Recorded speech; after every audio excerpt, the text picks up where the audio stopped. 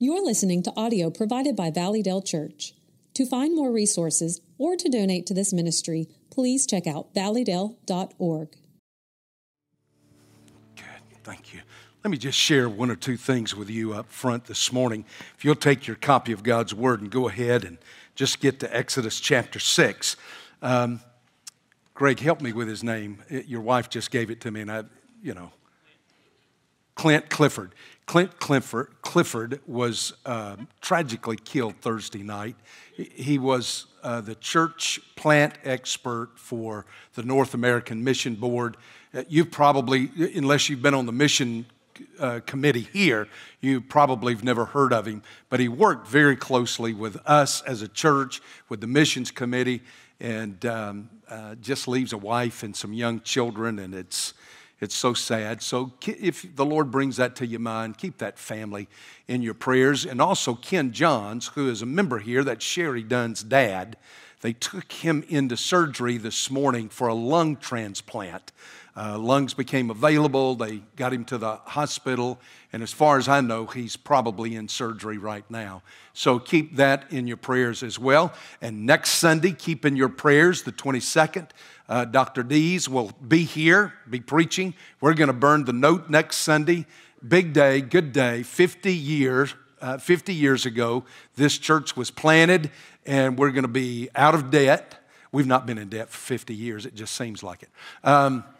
But we're going to just celebrate, and we've got him coming back, and I know you're excited about that, and I want you to be here to hear him and just give thanks to the Lord that day. Several years ago in the New York Times, journalist Alex Stone carried an article about Bush International, Houston International, the airport down in Houston, Texas. Huge airport. I don't know if you've ever been through. It's one of the most confusing places to go through for me. It is a confusing airport, isn't it, brother? You never know which direction you're supposed to go when you get off the plane.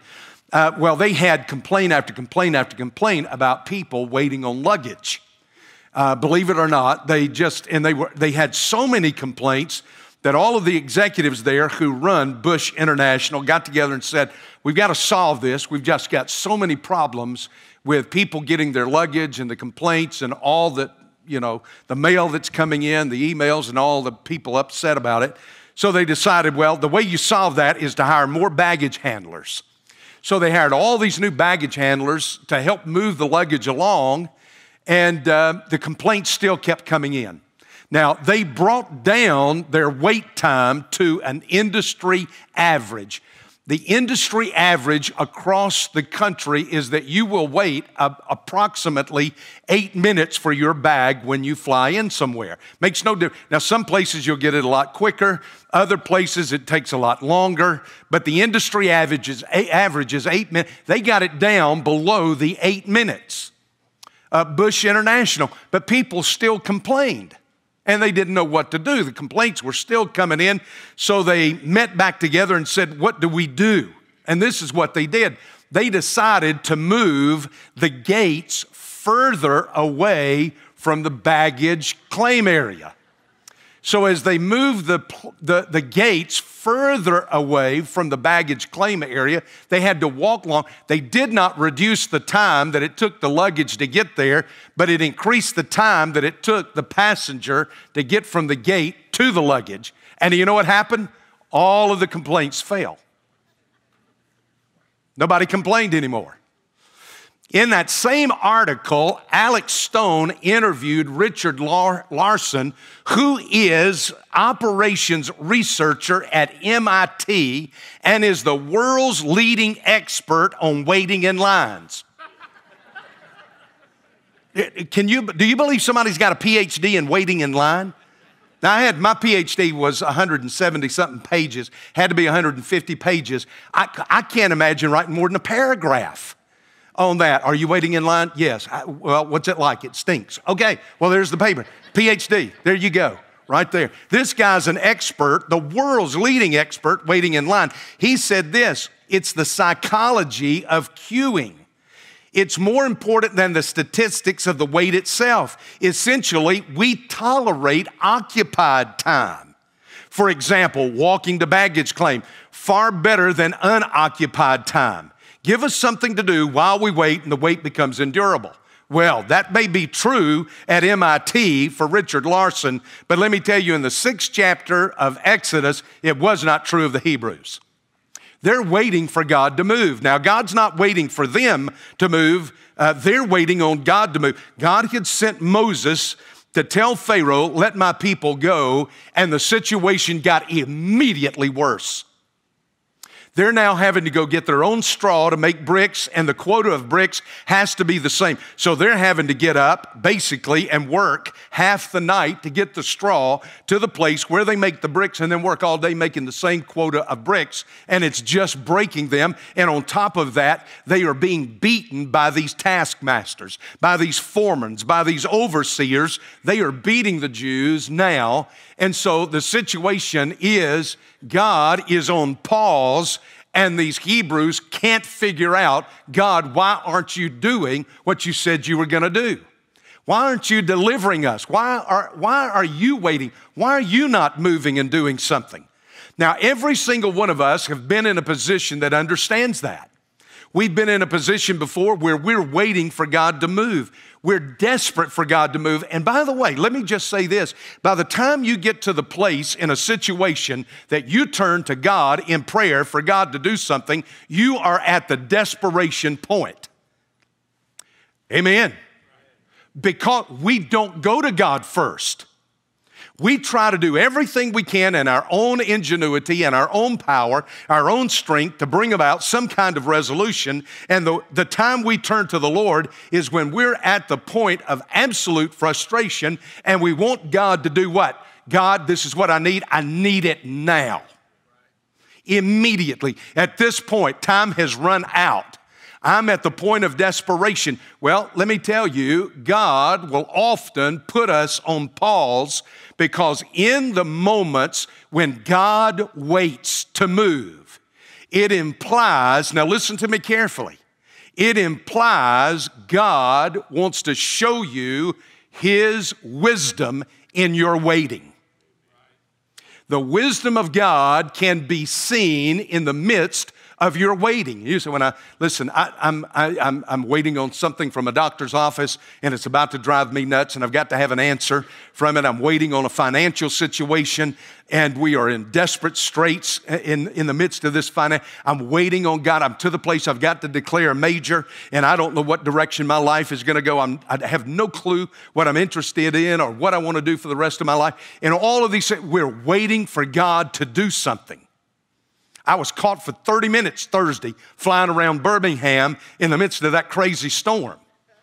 And in the midst, we were just circling Birmingham. 4 times that guy tries to land.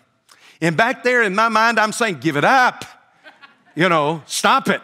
Go do something. And we're just waiting. And the wait ended up in Huntsville. It send you off to Huntsville, That's the place you want to go. So, we get in these situations. God, I'm hung up here over a storm for 30 minutes. Would you please do something and do something fast? Okay, let's send you to Huntsville. But in the waiting, God wants to show you something. It's in that waiting period that God wants to show you something about 2 things. Number 1, I want you to see that when God puts us on pause, and we are waiting on Him to move, He gives us wisdom about His person.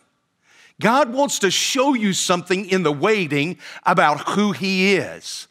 Now let's go to this text and let me back you up into chapter 5, verse 23, because chapter 6, verse 1 is the second time that God is sending Moses to Pharaoh.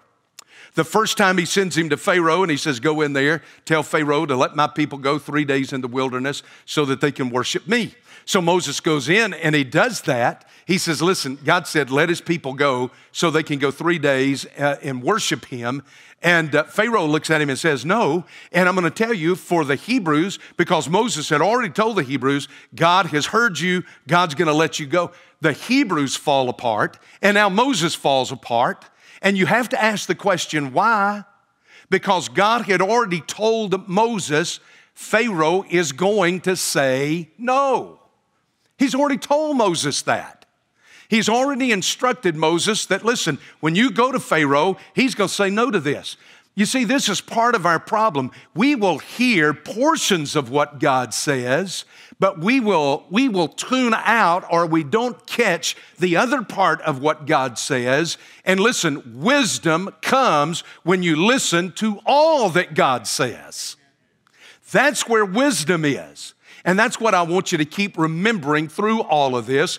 God, in the waiting, will show you wisdom about his person. So here's Moses now. And he comes to God, and look at what he says to the Lord. Chapter 5, verse 23, ever since I came to Pharaoh to speak in your name. Now watch this. This is why you need a Bible, because I'm going to show you something in this verse.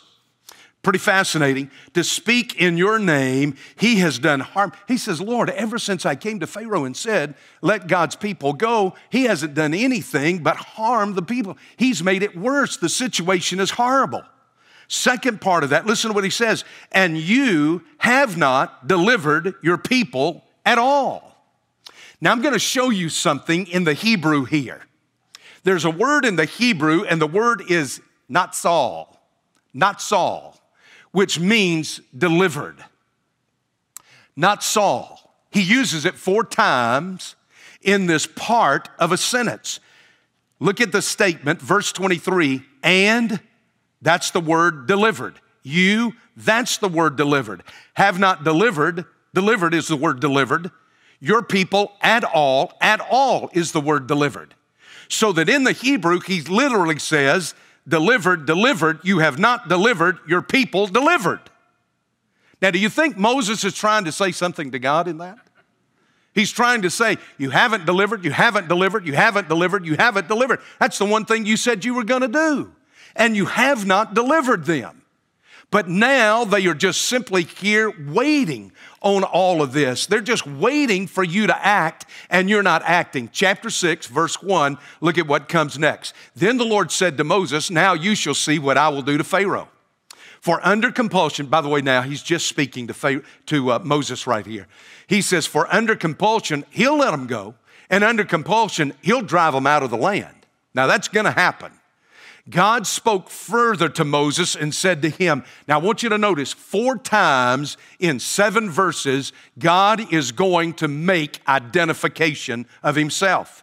He says, I am the Lord. That word there, if you look at it in the text, capital L, capital O, capital R, capital D, is the name that God gave to Moses at the burning bush. It is the name Yahweh. I am the Lord. If you come down now in that passage to verse 6, he's going to say it a second time, I am the Lord. And then in the middle of verse 7, I am the Lord. And at the end of verse 8, I am the Lord. Now, these are the verses we're going to look at because this is where God's going to show him something about himself. And then the second part's going to be about God's plan. Look at this. He encases it. He ensconces it. He bookends this whole thing with the statement, I am the Lord, and he closes it with, I am the Lord, and twice in the middle of this statement, I am the Lord, I am the Lord. Now, God, if you think Moses was trying to get something across to God in 5:23, now God's trying to get something across to Moses. And what he's doing is, he's saying, you understand this, I am the Lord. Now he's going to come, and I want you to understand what he's going to do. He's going to come, and he's going to talk about his past revelation, and then he is going to turn, and he's going to talk about the present tense. He's going to talk about the present identification of what's going on. Now watch this, the past and the present. By the way, let me give you a side note. The name Yahweh is the verb of being in Hebrew. I am. That's the verb of being. It has a past tense, present tense, and future tense in the one word. Fascinating. I can tell y'all are blown away. It's fascinating. So God comes in all of this, and he's going to talk about his past revelation. Now look at verse 2. God spoke further to Moses and said, I am the Lord. And I appeared to Abraham, Isaac, and Jacob as God Almighty. That's El Shaddai. And the best that we can understand what El Shaddai means is that he is God who is sufficient. I am the all-sufficient God. I am God Almighty. That's who I am. But by my name, Lord, I did not make myself known to them. Now, that's the second part. I'll come to that in a moment. But look at this past tense. He comes and he says in the past tense, I appeared, past tense, to Moses, to Abraham, and to Isaac, and to Jacob.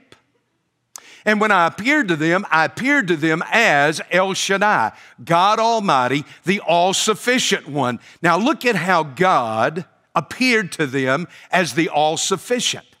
He appears to Abraham as the one who is all-sufficient in the midst of your personal inadequacy. He couldn't father a child. What was the one thing he wanted to do? He wanted a boy. He wanted a son. He wanted to have a son since, the whole time I suppose he'd been married, but this starts out at 75 years of age. God waits 25 years. God doesn't do anything for Abraham for 25 years. Time's clipping by. I can't imagine it at 75, but much less 100. So that when they have a baby, Abraham is 100 and his wife is 90. God waited all that time to say, you see, am I not really sufficient? That at 100 years of age, you can father. She gets pregnant at 90 years of age, and he's 100. And God said, I told you all along, I am El Shaddai, the God who is sufficient in the midst of your inadequacies. She couldn't have a child. He couldn't have a child. God comes and says, I'm sufficient to do it. And when he does it, that leaves no question who was in the midst of this whole thing. God caused it to happen. Now, if that happened to me, God would have to keep me alive at that point. If I had a child now, God would have to keep me alive. I think I'd just end it all and say goodbye, cruel world. Here you go. Now look, that's Abraham. Look at what he does with Isaac. Now here's Isaac. He says, I appeared to him. I told him, I am El Shaddai. I'm God Almighty. I'm all sufficient in the midst of your helplessness. Now, I can't take you back to Genesis chapter 26. I'd love to do it. But Genesis chapter 26, powerful chapter of when Abimelech runs Isaac out of Gerar, tells him to leave, get out from here. And so he leaves and he's out in the wilderness. And the only thing that he knows to do is to go back where his father Abraham had dug wells. Every place that Abraham had dug wells, the Philistines had come and covered them up. And so he's out there and they get to the first place and he digs where his father had dug a well, and sure enough, they hit water, and here come the people of Gerar and they run him off from there. And so he goes to the next place and he digs a well there where his father Abraham had dug. And again, here come these people and they run him off from there. He's just in a helpless situation. He's got to have water, and every time he hits water, he gets run off from the place. Somebody else takes over the well. And they run him off, and he's got family, and he's got flocks, and he's got children. What am I going to do? And so he goes to a third place, and it happens all over again, all the way down until he gets to a place called Beersheba.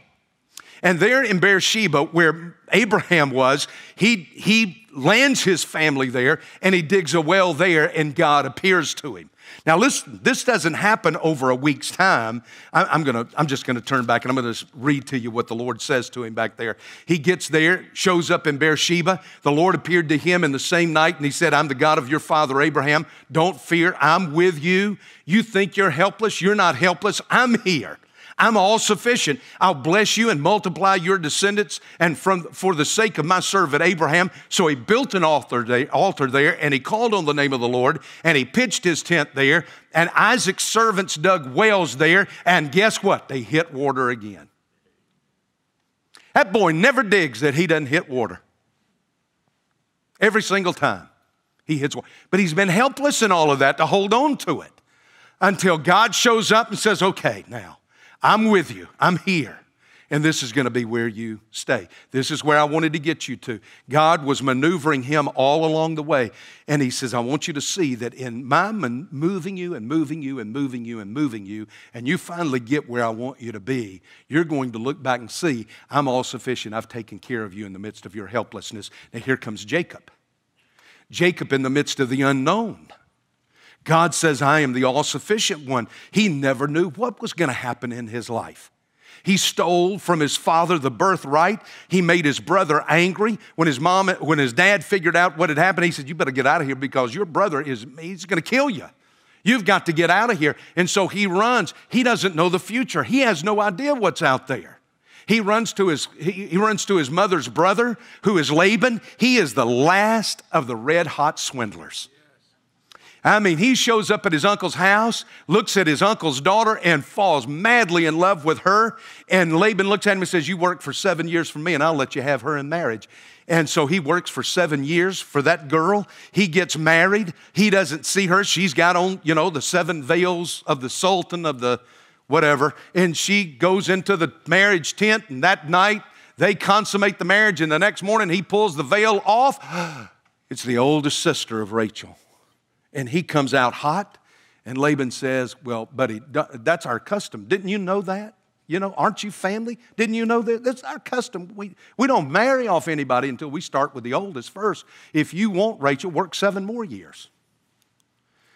He didn't know about the future. He works 7 more years. Laban takes him, uses him, abuses him for all he can. And so he takes his 2 wives now.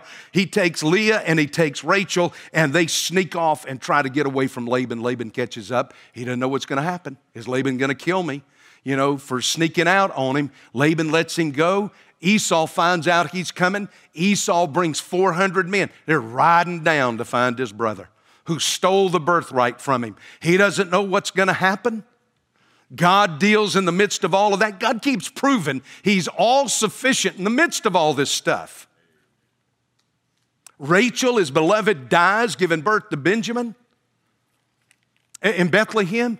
Then his son, the one that he loved so much, listen, Joseph all he knew was that wild animals had gotten a hold of him and torn him apart. He had nothing left but the coat that gave him. This man did not know what tomorrow held. He lived facing an unknown future until his sons come back in the midst of a famine and say, listen, they have down in Egypt taken our brother Simeon, put him in jail, and will not let him go unless we bring this baby boy right here, Benjamin, down there. And he said, you can't do it. You've bereaved me of all my children. Simeon is no more. Joseph is no more. And you want to take this baby boy from Rachel away from me?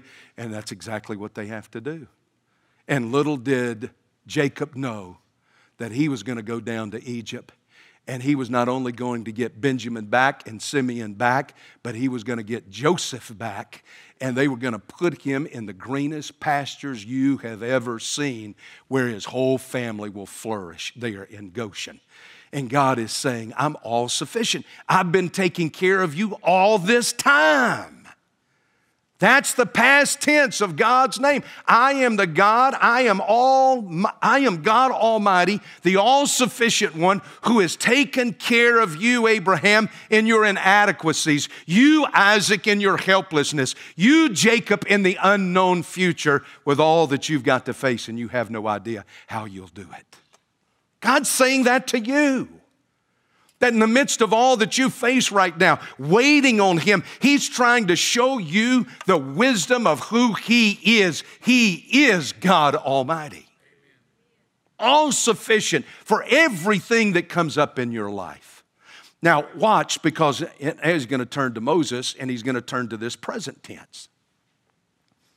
And He comes and He says, as God Almighty, that's how I appeared to Abraham, Isaac, and Jacob. Verse 3, I've only gotten through half of verse 3. So let's pick up the other half of it. But by my name, Yahweh, Lord, Jehovah, I did not make myself known to them. What He's doing is He's making this identification here. This identification now, God says, this is who I've identified myself as to you. I am Yahweh. Now, I've not told them that. I didn't tell Abraham, Isaac, and Jacob, but I've told you that, Moses. At the burning bush, I told you, I am that I am. Now, let me just show you a little something here for just a moment. I've been teaching preachers out at the seminary all week. In a D-Min seminar on text-driven preaching. And part of a hermeneutic, when you come to Scripture, how do you interpret? Part of it is understanding that there is a hermeneutic, a progressive revelation. Now, you have to define every stinking word this day and time. I don't mean progressive in the sense of moving to the left, of moving to liberal, but progressive in the sense that God will reveal a little more and a little more and a little more as you get through Scripture. Let me tell you a thought I had this morning. Do you understand that you have more revelation than the prophet Isaiah had? He could see dimly through the midst, and a virgin will conceive and have a child, and shall call his name Emmanuel. He got that. He saw that. He couldn't put all the pieces together. You've got more theology than Isaiah and Jeremiah had, than Ezekiel had, than David had. That's because progressively, through Scripture, you get a little more and a little more and a little more. That's why at 40, you should be deeper in the things of God than when you were 30. And when you are 50, you should be deeper in the things of God than when you were at 40. And at 65, if you hadn't gotten anywhere, God help you. But that's what he comes to do right here. He says, I'm going to show you more of myself than I ever made clear back here to Abraham or Isaac or Jacob. I am the God in the present. Now look at the text. Verse 4 is past tense. Verse 5 is present tense. 4 is past tense. 5 is present tense. Here's verse 4. I also established in the past my covenant with them to give them the land of Canaan, the land which they sojourned. Verse 5, present tense. Furthermore, I have heard the groaning of the sons of Israel. Now this is Victor Hamilton, Old Testament professor for 35 years at Asbury, and he's now at Brandeis when he wrote this commentary. So let me tell you, the guy should be an expert on Hebrew, and he says verse 5 is present tense. Here in the present, God says, I hear their groaning. I hear their groaning. Because the Egyptians are holding them in bondage, I have remembered my covenant. That remembered doesn't mean God was sitting there channel surfing and all of a sudden he came, I better get back to the Hebrews. That's not what it is. It means that he remembers he's never had it slip out of his mind. It's never out of his mind. He has always known what was going on. He is always seeing what's happening with his people. Do you understand? God sees you always. You are never out of the mind of God. Now, that doesn't mean that you're so special. It means that our God is that special. Our God is that special. That he doesn't let us little sinful urchins ever get off his mind. So he says this, I've heard them groaning. I hear them groaning. Present tense. Because the Egyptians are holding them in bondage, I have remembered. I know what I said to them. And you know what God is saying in all of that? I'm going to keep my covenant. The covenant that I swore in the past to Abraham, Isaac, and Jacob, I'm about to unfold and bring about in the life of these groaning Hebrews right now. It's about to take place right here in the present. I am who I am. I am the Lord. I'm with you right now. I'm here. And I want you to see what God does. Now, will God do this? Let me just put your finger right there in chapter 6 of Exodus.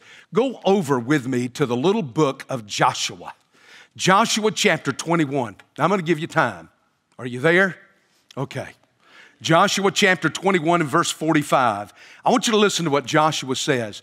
God brought them into the land just like he promised Abraham and Isaac and Jacob, just like he told them back there 40 years earlier in Egypt he was going to do.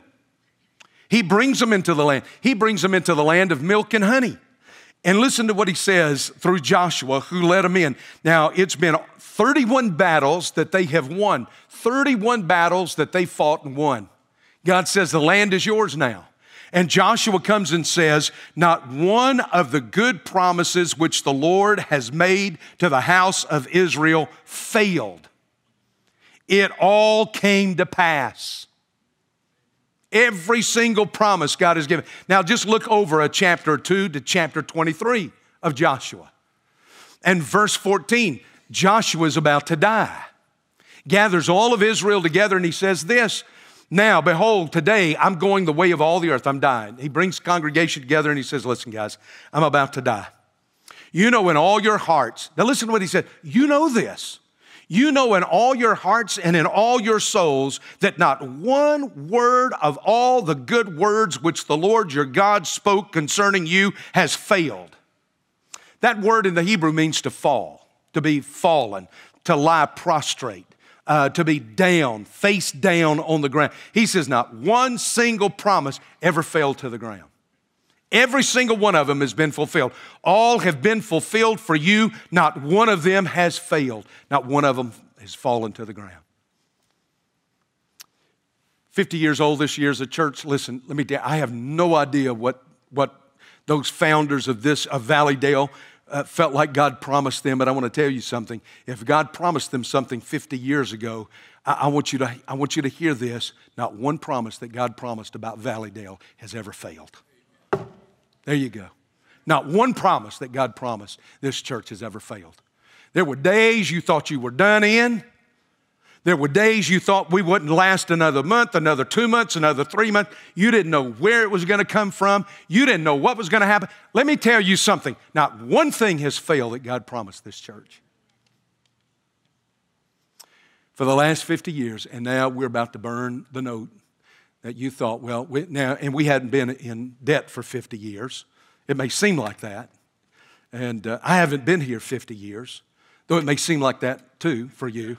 But not one thing that God has promised this church. You know what he says? I'm the all-sufficient one. I'm there in the past, here in the present. I've revealed myself to you, and I am all-sufficient to bring about everything that I've said. That's the wisdom of God. That is the wisdom of God. That in the waiting, God, I don't know what's going to happen. I don't know what to do. And God has punched pause on everything, and everything is kind of suspended, and you're waiting for God to do something. And then God, listen, God says, this is who I am. In the midst of the waiting, learn to just trust in me. That's the wisdom of God. This is who I am. I'm all sufficient. Got it all worked out. Now let me show you the second thing, and the second thing is this, is when God puts us on pause and we're waiting for him, listen, he wants to give us wisdom in the waiting about his plan. God has a plan. It's always a plan of redemption. Now let me give you this quickly because I've got to wrap this up. So watch, pick it up in verse 6. Say therefore to the sons of Israel, I am the Lord. Do you see that? Now watch this. Here is God's intention. You've got now what is called the 7 I wills of God. 3 are going to be in verse 6, 2 in verse 7, 2 in verse 8. And he says, I will, I will, I will, I will, I will, I will, I will. All of this is future tense. He's shown you now the past and the present. Now he's going to show you the future. And he's given you 7 I wills. This is what I will do in the days to come. So now look at this, because this is God's intention. In verse 6, I am the Lord. Now watch this. I will bring you out from under the burdens of the Egyptians. I will deliver you from their bondage. I will also redeem you with an outstretched arm and with great judgments. Now look at that. Just look at that verse and look at what he said. I will bring you out. I will deliver you from, I will redeem you with. Do you see that? You can't look at me and be seeing it. Look, in the text, I will bring you out. I will bring you out of those experiences of bondage. I will deliver you from those circumstances of bondage. I will also redeem you from the situation of bondage. Now, let me tell you, you can just circle this whole, I've got this whole thing underlined with about 3 different colors. I've got it in yellow, I've got parts of it in blue, parts of it in pink, and I want you to this is an important, do you see Jesus Christ in any of this? That Jesus comes to you and he says, from your sin, I will bring you out from your sin. Thank God, because I can't get myself out of it. He says, I will deliver you from the circumstances of sin. And I will redeem you. I will buy you. I will purchase you with an outstretched arm from the results of sin. I will redeem you from it, buy you from it, take you out of it. And I love that expression of outstretched arm. You remember the great old hymn, Leaning on the Everlasting Arms? Here is God saying, with an outstretched arm, I'm going to put my arm around you and I'm going to redeem you. I'm going to buy you out of this. And it's a picture that leads to verse 7, which is the picture of the intimacy of God. Look at this intimacy in verse 7. Here's the wisdom of the intimacy of God. Then I will take you for my people. Does that sound like anything to you? To me, this is what it sounds like. I stood at an altar one day on a Sunday afternoon at 4 o'clock at the Associate Reformed Presbyterian Church, and I looked into the eyes, the biggest brown eyes I had ever seen, and I said, I will take you to be my lawfully wedded wife, to have and to hold from this day forward, for better, for worse, for rich and for poor, sickness and in health, to love and to cherish, till death do us part. According to God's holy ordinance, and therefore I pledge you my love. Now that's exact. You say, why does it sound like that? Because that's what it is. This is a marriage covenant right here. It sounds like a marriage covenant because that's what it is. God says, I will take you to be my lawfully wedded people, to have and to hold from this day forward. And God says, you will take me. I will be your God. And so here God is saying, we'll enter into, listen, when I got married, I didn't enter into a contract. I entered into a covenant. And in the whole thing, I never pledged anything about how I would feel. I pledged what I would do. And sister, I've done it. Amen? Amen. I pledged what I would do. You don't pledge what you feel. Man, when I was circling Birmingham the other day, I felt sick to my stomach. You know, your feelings change. When we landed in Huntsville, I felt like an angel, man. I could just fly on in myself. You know, thank the Lord. We got on the ground. He says this, I will take you for I will be your God. I will be your God. You will be my people. And look, he comes to the inheritance part. He says, I am the Lord your God who brought you out from under the burden of the Egyptians. He says, I came and I married you to myself so that I would take you out of the house of bondage and you would come to my house. When I married her, I took her out of the desperate poverty and the terrible situation of the divorce, and I brought her into the glory of the Brunson household. That's what it was. That happened. That's what God's saying right here. I'm going to bring it. He says, look, I'm going to take you. Here's your inheritance. This is what I bring you to. Debbie's grandfather was a wealthy banker back in the 20s and the 30s. After the Depression and all, he owned a number of banks, had a lot of money. I don't know what happened to it. Somebody spent it somewhere along the way. I didn't get any of it. Anyway, he built her grandmother a 3-story plantation home as a surprise wedding gift. So they got married. She knew nothing of it. In the midst of, listen, about 3 or 4, 5,000 acres of land, he built this huge home there for her. White columns all the way up 3 stories, this big, beautiful home. And when they are married, he drives from the church now in front of the house and he says, welcome home. Do you understand? That's what God's saying right here to Israel. He says, you wed me and I'm taking you into my house. And it is a house and a land that flows with milk and honey. It is better than any land you have ever seen. There is nothing like it anywhere. He makes the same promise to us. He comes and he says, you wed yourself. You give yourself to me. Come and invite me into your heart. I will be your God. You will be my son or my daughter. And one day I will bring you to the house that I'm building. You haven't seen it. You don't know what it's like. You've been told that he's building it. And he says, one day I'm going to snatch you up and out of this world. And I'm going to walk you up to the front door of where you're going to live for eternity.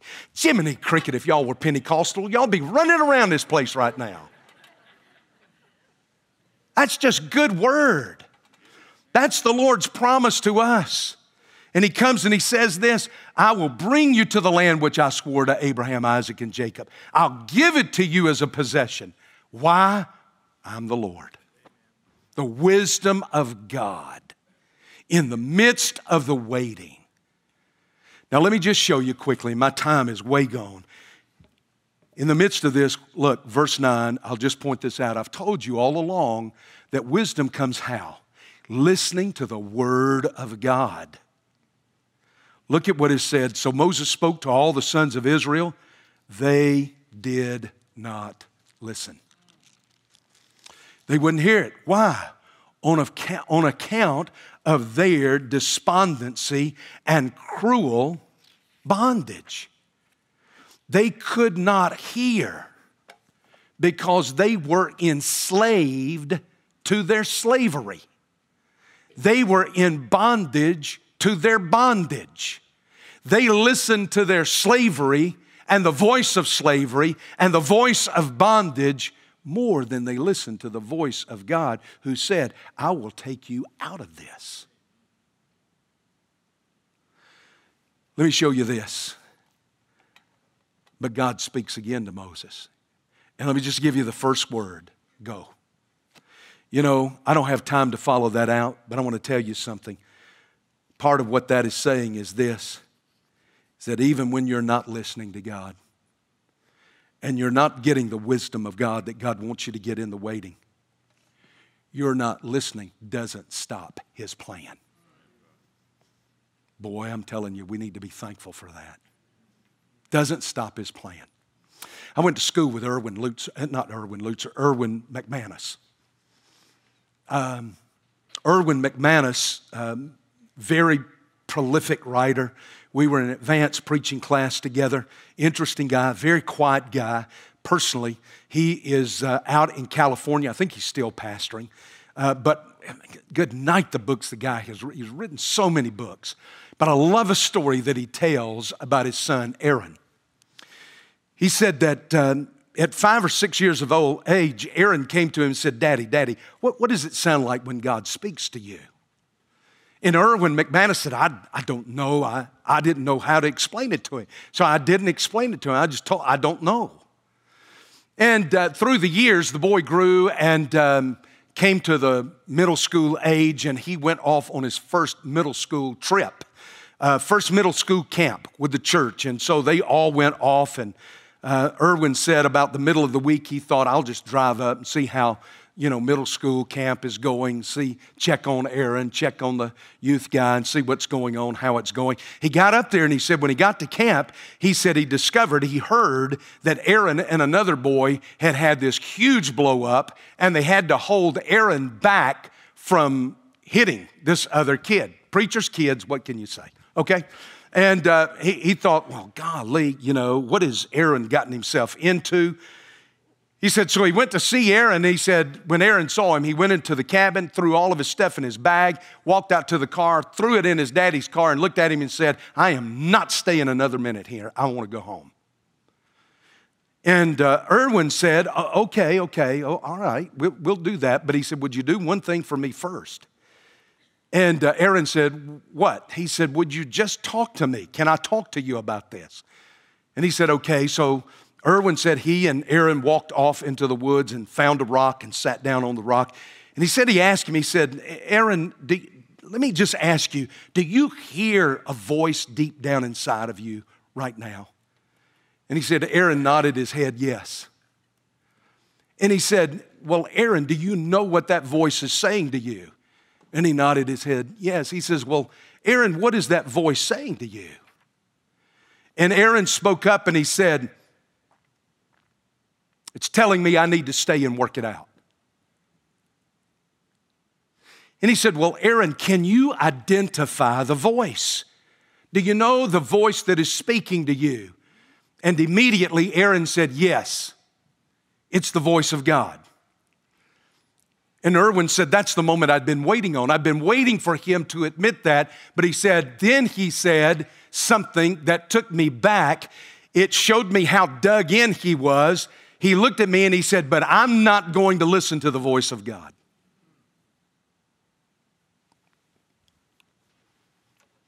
So I explained to him, that's your choice. But this is what would happen. If he rejected the voice of God coming from deep within and chose to disobey his guidance, his heart would become hardened and his ears would become dull. If he continued on this path, there would be a day when he would never again hear the voice of God. There would come a day when he would deny that God even speaks or has ever even spoken to him. But if he treasures God's voice, however it comes to him, through the scriptures, through my conscience, and he responds to him with obedience, then his heart would be softened and his ears would always be able to hear the whisper of God into his soul.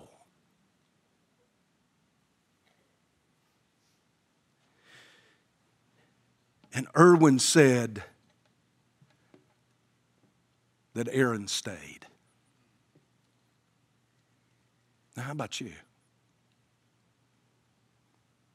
Then in the waiting, when we become frustrated and agitated and upset, and God has put everything on pause and we're waiting for Him, and we wonder why, that God is saying there is wisdom in my person and wisdom in my plan. If you will but listen to me. Are you listening? Do you hear that small voice on the inside? Are you listening? Is God speaking? Can you identify the voice? Can you identify the source? If it's God, Jesus said, he who has an ear, let him hear. Because if you say no, no, no, long enough, you will eventually shut out the voice of God from your life. Even in the waiting, God is doing something. He's showing you the wisdom of who He is and His plan for your life. Let's stand. Is God speaking to your heart? Are you listening right now? If you've never trusted Him as Lord and Savior, He will speak to your heart. I can't tell you for how long, but He will speak to your heart. And this morning, if you're here and you've never put your faith and trust in Him, listen, trust Him. Respond to Him. Say, yes, Lord, speak.